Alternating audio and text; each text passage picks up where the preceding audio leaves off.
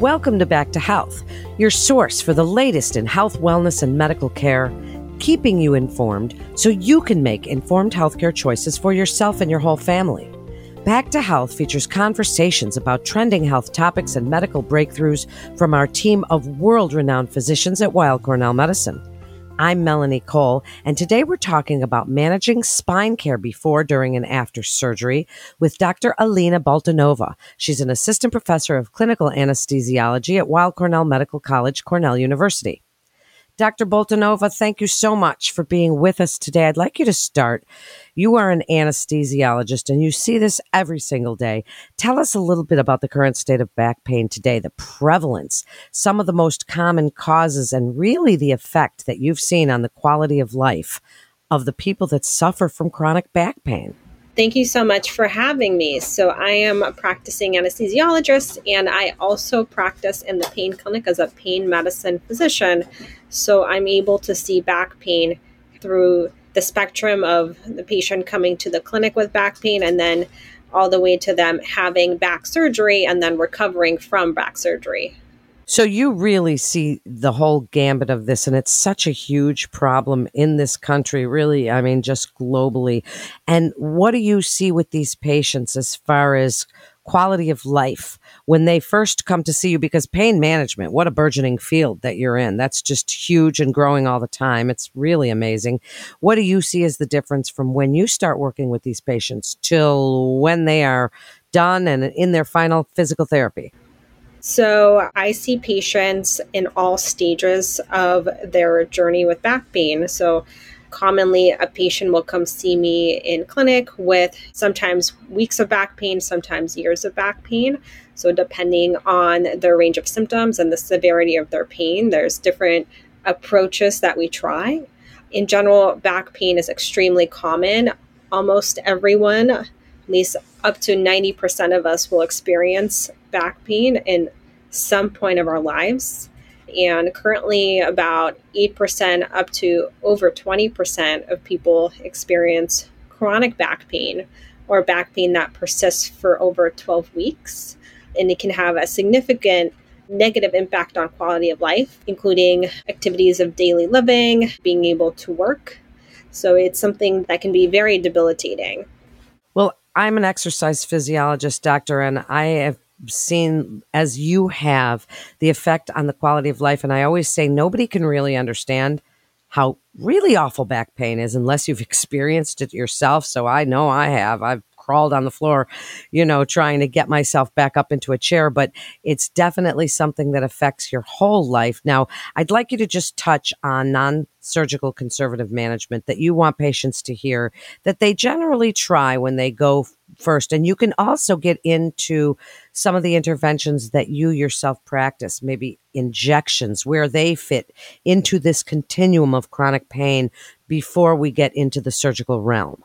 Of course. So most back pain is actually non-specific. There's many, many different causes to back pain.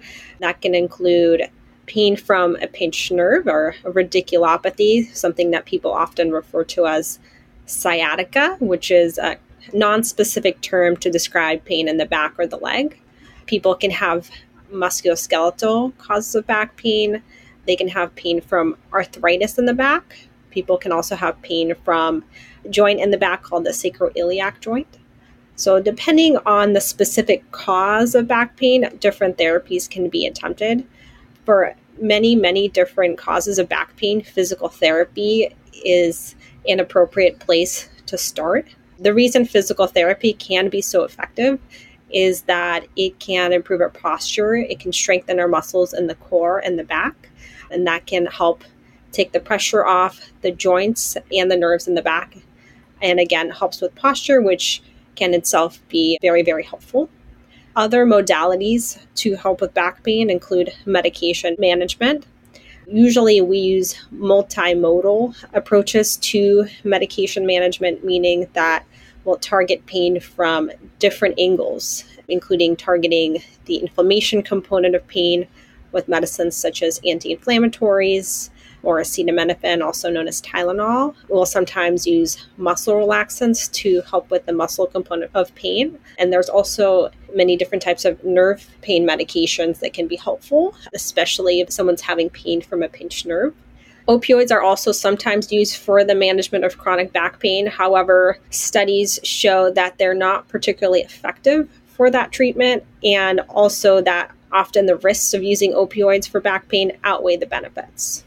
And as far as injections, there's a number of injections that we can try for the management of chronic back pain. These injections do not fix the structural problem, but they can be very helpful for symptom management. For example, an epidural steroid injection, which involves placing corticosteroid medication around a pinched nerve, can be helpful for symptoms of sciatica for patients who have pain for herniated discs or spinal stenosis. Other types of injections, known as medial branch blocks or a medial branch radiofrequency ablation, can be done for patients having pain from arthritis in the back. Sacroiliac joint injections can be done for patients suffering from sacroiliac joint pain, which involves putting steroid medication in that joint. And trigger point injections can be done for muscle pain in the back, which involves basically breaking up the muscle knots with the needle and numbing medication. Well, that is certainly something we've been learning about more and more, is that really stewardship and the new guidelines on the use of opioids and the multimodal approach that you were discussing. So now tell us a little bit about the integrated approach to spine care, as we're talking about before, during, and after surgery. Is ERAS involved? Tell the listeners a little bit about what that multimodal pain management really is. And if they are someone that is looking to go into surgery, the tools that you have to reduce that opioid use and how this all ties together. Sure. So ERAS basically refers to enhanced recovery after surgery protocols that are designed to speed up recovery and improve recovery during and after surgery.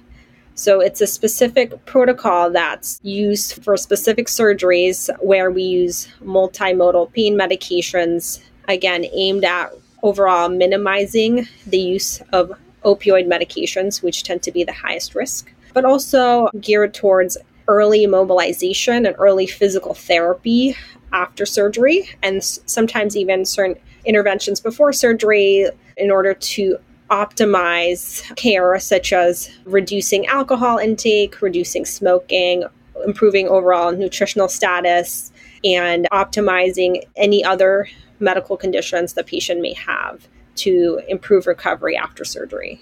It's really proven, right, to work well. And when patients do this prehab and they work on any comorbid conditions that they may have before they enter into the surgical suite, it really has shown to have better outcomes. Now, what about in the surgical suite itself?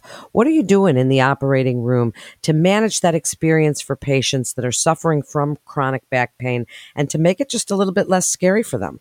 So there's a few different approaches that we use in order to help with pain control during and after surgery. There's many different types of pain medications other than opioid medications that can be used in the operating room. So for instance, Tylenol is a very common, very safe medication that we use, as well as medications such as ketamine. So ketamine is an anesthetic that's been shown to reduce our tolerance to opioids and also help with pain control. So it's something that can be helpful during and after surgery for patients. Sometimes for spine surgery, we'll use different types of opioid medications that people may not necessarily be taking in the outpatient setting, such as methadone, which also can provide longer lasting pain relief during and after surgery. Wow, it's really a comprehensive approach. So, doctor, before we wrap up, What is your best advice for keeping a healthy back? Let the listeners know what you tell your patients every single day, whether it's before surgery or when they're done and as they're going on about their life, really without that chronic back pain that is so debilitating. What do you tell them every day, and what would you like the key takeaways from this podcast episode on spine care to be? Back pain is complicated. It has many different elements involved, but the flip side is there's many things that we can do to help prevent back pain, or at least prevent it from progressing, getting worse over time. The most important of which is likely staying active. So physical therapy is extremely important, as I previously discussed, in order to improve our posture, strengthen our muscles in the core and the back. Staying active tends to be very important for pain control in general. It's usually inactivity that makes pain worse. Other things that can be very helpful is maintaining a healthy weight, because extra weight can put extra pressure on our joints and nerves in the back. Additionally, taking care of our mental health is extremely important. There's a strong connection between chronic pain and various mental health conditions. So getting a handle on anxiety, depression, stress levels can be extremely important and very much have a positive effect on our pain levels when those are under control. Great advice from a true expert. And Dr. Boltanova, this is really important because so many people do suffer from back pain, and you've given us a lot of great information today. Thank you so much for joining us. And Weill Cornell Medicine continues to see our patients in person as well as through video visits, and you can be confident of the safety of your appointments at Weill Cornell Medicine. That concludes today's episode of Back to Health. We'd like to invite our audience to download, subscribe, rate, and review Back to Health on Apple Podcasts, Spotify, and Google Podcasts. For more health tips, go to weillcornell.org and search podcasts. And parents, don't forget to check out our Kids Healthcast. We have so much great information there as well. I'm Melanie Cole. Thanks so much for tuning in today. Every parent wants what's best for their children. But in the age of the internet, it can be difficult to navigate what is actually fact-based or pure speculation. Cut through the noise with Kids Healthcast, featuring Weill Cornell Medicine's expert physicians and researchers discussing a wide range of health topics, providing information on the latest medical science. Finally, a podcast to help you make informed choices for your family's health and wellness. Subscribe wherever you listen to podcasts. Also, don't forget to rate us 5 stars. All information contained in this podcast is intended for informational and educational purposes. The information is not intended nor suited to be a replacement or substitute for professional medical treatment or for professional medical advice relative to a specific medical question or condition. We urge you to always seek the advice of your physician or medical professional with respect to your medical condition or questions. Weill Cornell Medicine makes no warranty, guarantee, or representation as to the accuracy or sufficiency of the information featured in this podcast, and any reliance on such information is done at your own risk. Participants may have consulting, equity, board membership, or other relationships with pharmaceutical, biotech, or device companies unrelated to their role in this podcast. No payments have been made by any company to endorse any treatments, devices, or procedures, and Weill Cornell Medicine does not endorse, approve, or recommend any product, service, or entity mentioned in this podcast. Opinions expressed in this podcast are those of the speaker and do not represent the perspectives of Weill Cornell Medicine as an institution.